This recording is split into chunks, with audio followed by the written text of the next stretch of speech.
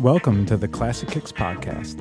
I'm your host, Nick Santora, and today I'm talking to one of the real OGs in the sneaker world, Mr. Gary Warnett. Gary spent years at Crooked Tongues as a content director, and since has consulted for brands like Adidas and Nike, among others, as well as written some great articles for Hypebeast, Complex, and his own blog, Guarism.com. Thanks for joining us today, Gary. No, man, that's it's good talking, dude. I know you don't want to dwell too much on the past here today, but I just wanted to start by asking you a little bit about Crooked Tongues, because that's where you got your start in the sneaker industry, and it was really one of the most influential websites and media outlets based out of the UK back in the early 2000s when this so-called sneaker culture was really starting to take shape. Can you give our listeners a little bit more of an idea of how you ended up at Crooked Tongues and what you did there? I started with that site. I started with Crooked Tongues because back in the day, I don't think like Russell Williamson, who still does UDocs, gets the credit he deserves. Sometimes for his contribution to the UK. He was one of the guys I met when I went there that one time. You never forget meeting Russ. He's such a don, though. He's such a legend to me. And I owe my career to him. Chris Law, Chris Aylen, Steve Bryden. I'm going to forget names, but those guys really built the foundation. And they kind of gave me, I'd written about hip hop for, do you remember Spine Magazine? I don't think Spine Magazine gets its dues. No, I don't. So Spine Magazine is the site before Crooked Tongues. It ran parallel, but it had it was a UK based site. It had streetwear, hip hop, and sneakers. And it kind of ran these features on MX Plus, TN, and Rifts and Kikinis. Some of that might have been on the original iteration of Crooked, and I remember looking at that and going, wow, someone's into the same stuff I am. It's like a lot of that stuff, the early kind of internet stuff. And Crooked really came from that. Crooked came from Spine. So I was writing for them, and like that magazine was like, I remember sending them these reviews of, we kind of would review old hip hop albums. And I always remember like Spine was one of the first magazines I saw that really, really, really gave a high mark and really, really, really pushed Operation Doomsday by MF Doom. Now everyone seems to talk about it like everyone was into that album. And I don't think anyone hated it, but a lot of people didn't know about that. I was playing that in the store one time, and Mark Ronson came in, and he asked me what it was. He didn't even know what it was. So weird, right? Yeah. But that to me was that was like, well, sorry. So basically you're looking at the site and you're like, oh, there's a feature on MX Plus. There's a really positive review of Operation Doomsday. There's a feature on Zoo York. Before the Echo takeover, and it all sounds very naive now because you can go on to Hypebeast, you can go on to any sites and you'll see all these things brought together. But there was a time 16 years ago, which is a really long time ago, that was genuinely quite staggering. And that it was based in the UK was mind-boggling. For me, it was Grand Royal magazine, even though there were only a few issues of it. The first changed few. My life. 100% changed my life. Dirt magazine as well. There's a whole load of magazines in that period, but Grand Royal joined the dots beautifully, It had an essay on something niche. And I remember reading that, and there was one of my favorite movies is Ladies and Gentlemen, The Fabulous Stains. You ever seen that film? No, I haven't. Kind of cool. And it had it's just a strange movie about a female rock and roll band. Like they're supposed to be like the Go-Go's, I think. No, they're not meant to be like the Go-Go's. They're meant to be like the Runaways, I think. And it's got a really early Diane Lane appearance. It's got Ray Winston, but it's really unusually, it's got sort of loads of the members of the Sex Pistols and the Clash as themselves, not as themselves, but pretty much playing themselves. It's interesting. But it had an oral history of that for 10 pages once. And it was that kind of thing in like that magazine. So you got an oral history of that, and then you got an interview with Vincent Gallo, and then you got features on Adidas. But that's why I think the Beastie Boys were so, so important, because they joined the dots on so many cultures. The same way they would have like a Minor Threat cover version and then do the hip hop thing. It didn't seem like it jarred. It was all like, it all worked together. There was no boundaries there. I was reading that X-Large book, the history of that brand. Again, like that brand is so amazing to me, like it was so legendary. But we had that. But Spine Magazine did this kind of. It brought these things together in a kind of proto blog way. I think part of it used blog.com. Was it? It was like a kind of app you put into sites. It looked complicated. There was a lot of animated GIFs and flash features and things because they were an agency as well, so they were trying to showcase themselves. But that kind of gave birth to Crooked in like early 2001, even though they teased it throughout the end of 2000, I think. It was, but they, I kind of stuck right in like my bad hip hop reviews. And I would use terrible cliches. It'd be like rolling, boom, bap, bass lines. It's really bad. I could never look at it again.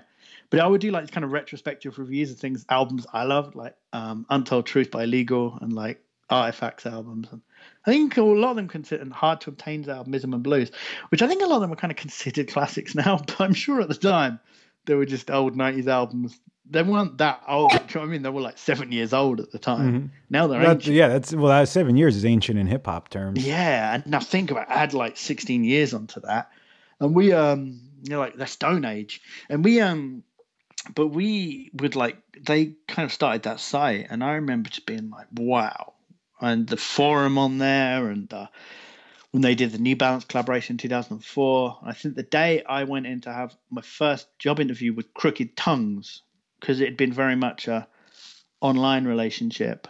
It was Chris Aylen that kind of gave me my break there. So, he would. It was very email led, and it just transpired that the creative director, Chris Laws, like from my hometown, like the end of my road, it was a complete coincidence, and he was. I started there in like 2004, like freelancing. I don't know what I was doing features on. And also I think I started doing stuff with Sneaker Freaker around 2003, 2004. And that kind of, I remember like the power of Crooked Tongues back then was it was the first time I would see things. And I didn't come on full time until I think the end of 2005.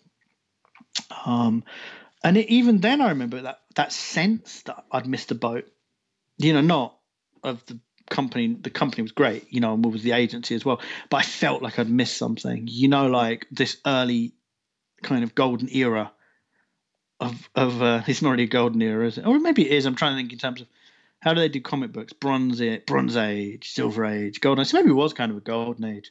We're not kind of Neil Adams, Green Lantern era, and it was. But I mean, it was very retro led. But I remember I felt like I'd missed a lot of that good stuff, and I think even then, like collaborations were being hammered. There was like a shoe every month and things. Because I think the Superstar 35 campaign was amazing. The Adidas one from 2004? Or was it 2005? Jeez, I'm getting old. It's 2005, wasn't it? And it was, that really created a blueprint for collaborations to follow. And they're still doing it. Still trying to reel out that we'll do a different collaborator, like every month or this, every week as part of our anniversary celebrations. It's really copied. And I think people do a really bad job of it. You just mentioned sneaker collabs a second ago. What's your take on them now? Are there too many? Is anyone doing them really well? What do you think? Half these collaborations that come out, I mean, there's great stuff. And I like to see people kind of, I like concepts doing that. When concepts kind of raise the bar with those kind of in-store fits, and they launch things and they make it feel special. They make it memorable. And they do interesting shoes. They do some colorways of shoes that are actually just nice. You don't have to hear a story to understand that they're nice. It's not so. And I like what Ronnie does with Kith, because I think what they've managed to build there is just amazing. And I like the fact that he's doing a shoe this weekend that's made in Japan. It's like an Asics Geolite 3, but Geolite 3 is getting kind of played. But he's doing a made in Japan version, which I think is nice. It kind of adds something to the whole thing. And also they've kind of upped the apparel offerings to almost become an apparel brand. I like what Pata does. But the thing is things are getting very anonymous with collaborations. And every weekend these things just drip out. And I don't know if there's even an inline market for a lot of these shoes. They're just collaboration shoes, There's just so many collaborations out there. I can't understand when Crooked Tongues ended. I remember thinking, I would talk to, I always keep my ear to the ground. I always, look at like Complex, Soul Collector, Hypebeast, all these sites. I keep an eye on them. I wouldn't say I'm particularly a follower on social media, particularly beyond Facebook or Twitter. Actually, I am. I'm lying. I follow on Twitter as well. Some of these stores and magazines, but I don't necessarily keep. I wasn't paying attention, and someone would say to me, "Oh, have you heard about the fucking violet ducks?" I made that up. It's not a real thing. And I'll be like, "What?" And they'll be like, and they're like, "They're coming out again," and I'm like, "What are you talking about?" You know, I feel like Homer Simpson when they ask, just the Itchy and Scratchy where he voices Poochie, and the kids ask about how I get the wizard's key in the Itchy and Scratchy video game, and Homer says, "What the hell are you talking about?"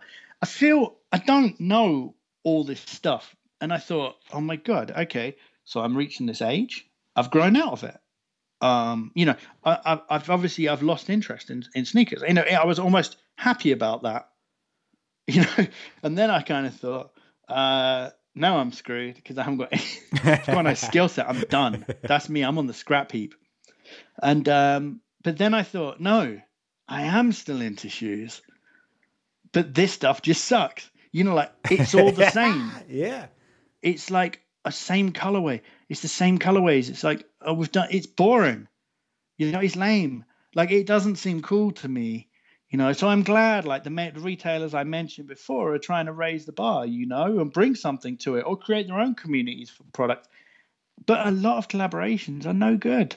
Like they're just no good. And people are like trying to draw inspiration from places where I'm like, what?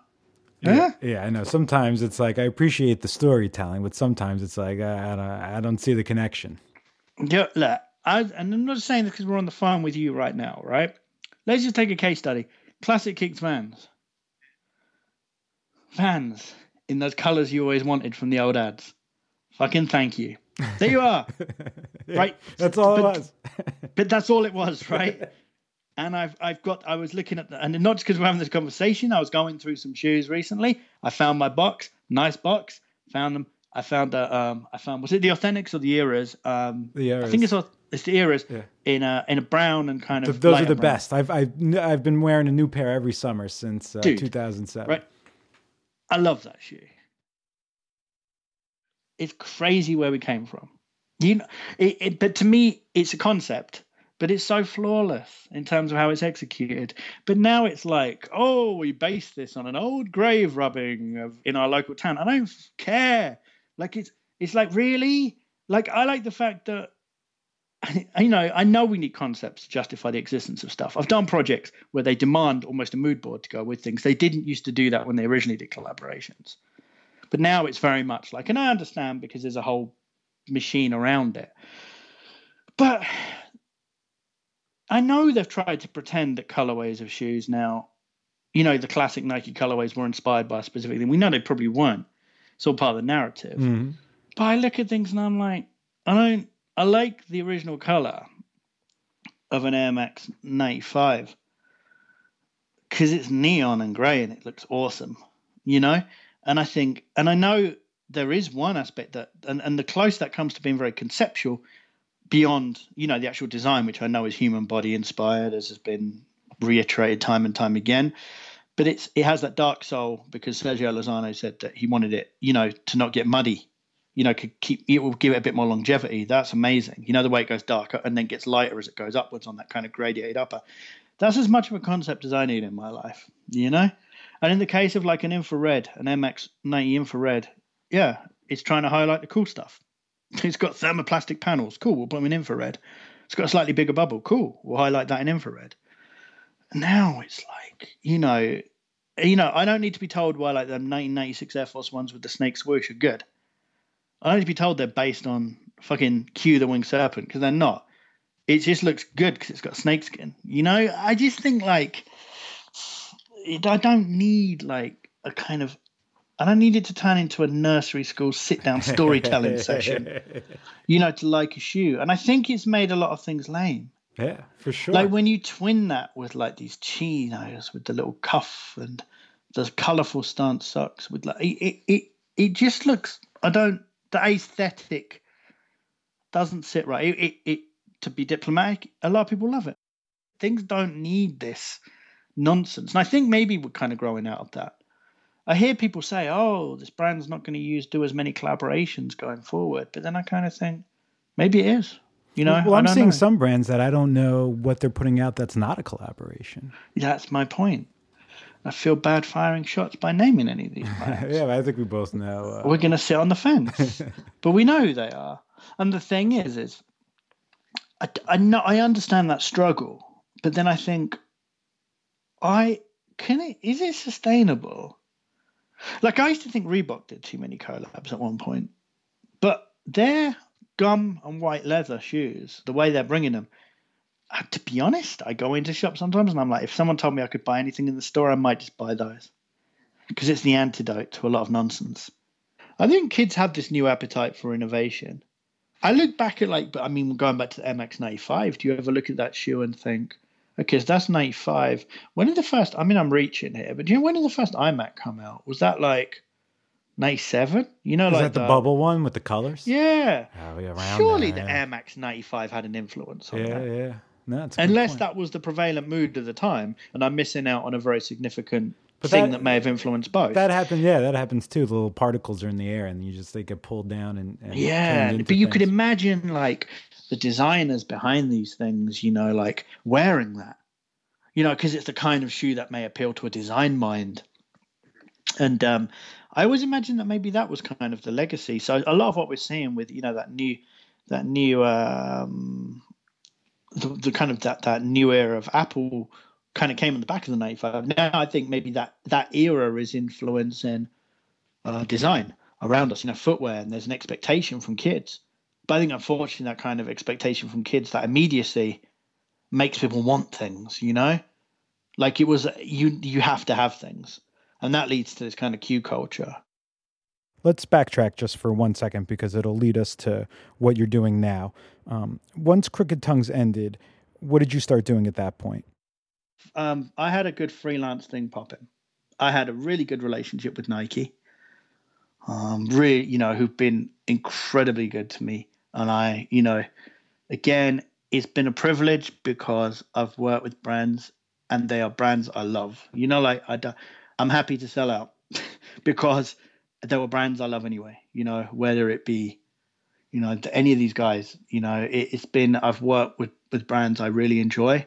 So I really went straight into kind of doing some other projects. I think I had, trying to think, I remember having these doubts, because it's a lot like a lot of things, how it is.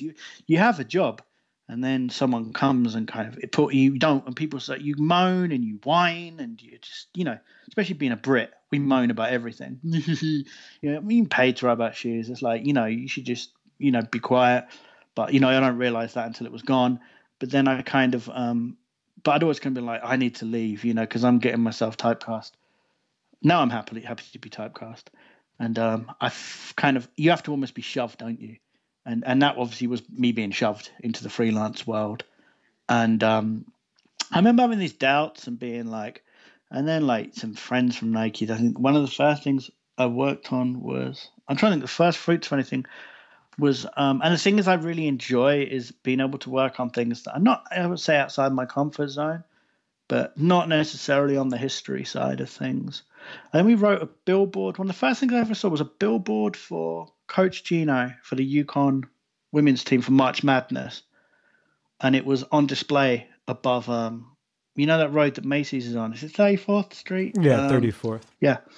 And it was on, that big thing above, is it a Modell's or is it, there's a sports store? I think it's Modell's now. It was on that billboard. And it was what I'd written, with some editing and, work with the guys because it was a piece with brand design there. And it had Just Do It at the end of it with the swoosh. And I was just like, lifetime ambition fulfilled, that was it.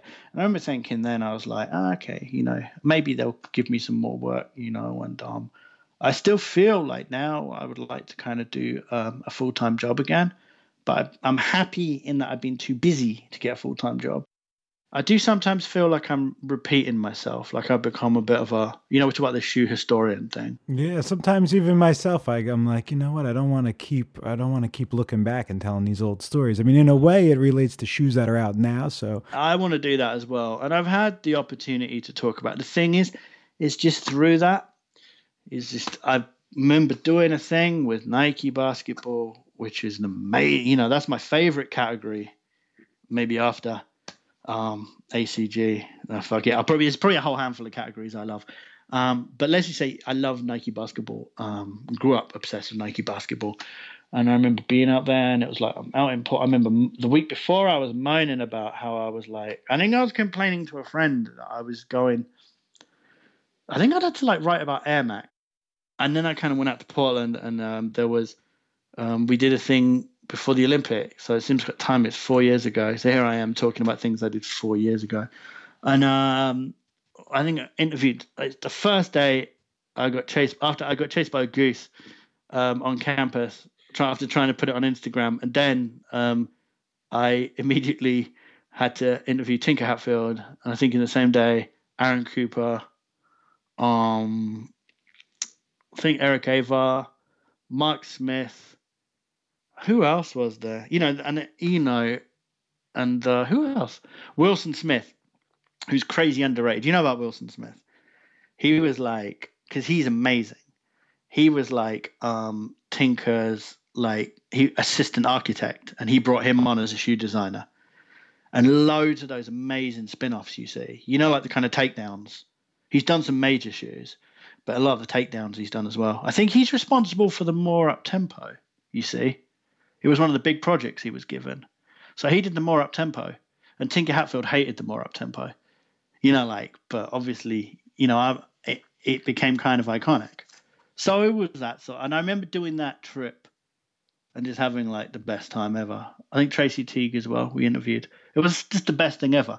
I remember coming back from that and being like, you do take this for granted, You really take this for granted. So I've tried not to since, So much sneaker content out there now seems to really be the same.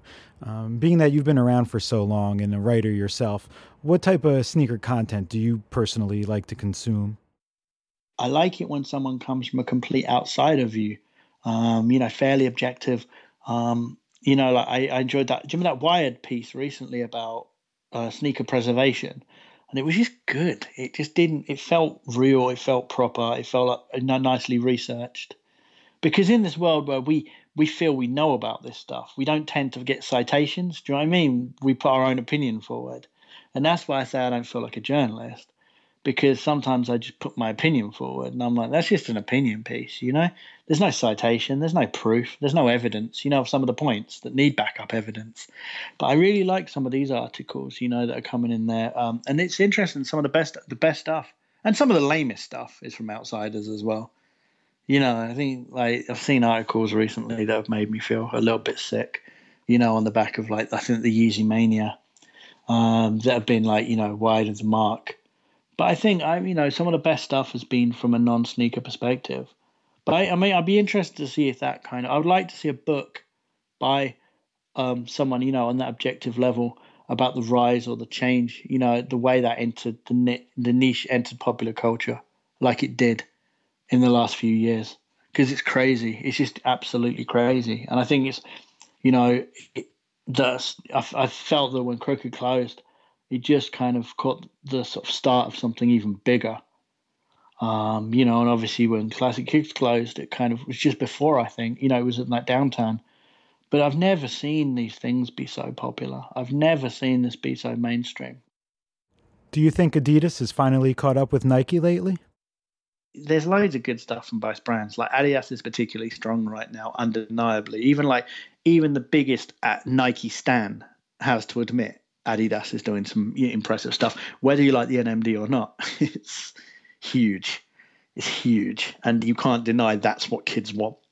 And the way they're retroing things, the quality of their retros and the price of their retros, and then Nike's doing some amazing stuff. What I'm not seeing, I would like to see something wilder on the innovation front. I feel like every now and again a technology comes along that pushes these things forward, whether it's like Huarache with that stretch. I think Lunarlon really pushed things forward. And I think in 2000, was it 4 years ago when Flyknit came out, it just was a complete game changer. I know that sounds like stating the fucking obvious, but when that shoe came out, it was like I remember seeing that at the New York launch and being like, that's an instant classic. Yeah. Yeah, the black and white one was the first one I saw, and I was like, what is this thing? We had tried to kind of, we tried to force classic. People are like, what's a future classic going to be? And the best question is, what will they retro in 10 years' time? You're like, just enjoy them now. Stop speculating. I hope they're not retroing anything. I hope our feet have evolved to be like pegs that glide, and we don't need shoes. But, I really hope that the current trend, the next generations, can turn on the younger generation, turn on the generation before them and keep just demanding something new, because brands have to react to that. Well, I agree with everything you're saying. I mean, these brands pushing each other to react is really what's necessary in order for the sneaker industry to evolve and really keep it fresh and exciting. I'd like to thank our guest, Gary Warnett, for joining us this week. If you want to learn more about him or his work, check him out at Gwarizm, GWARIZM.com. Right, dude. Nick, enjoy the rest of your evening, sir.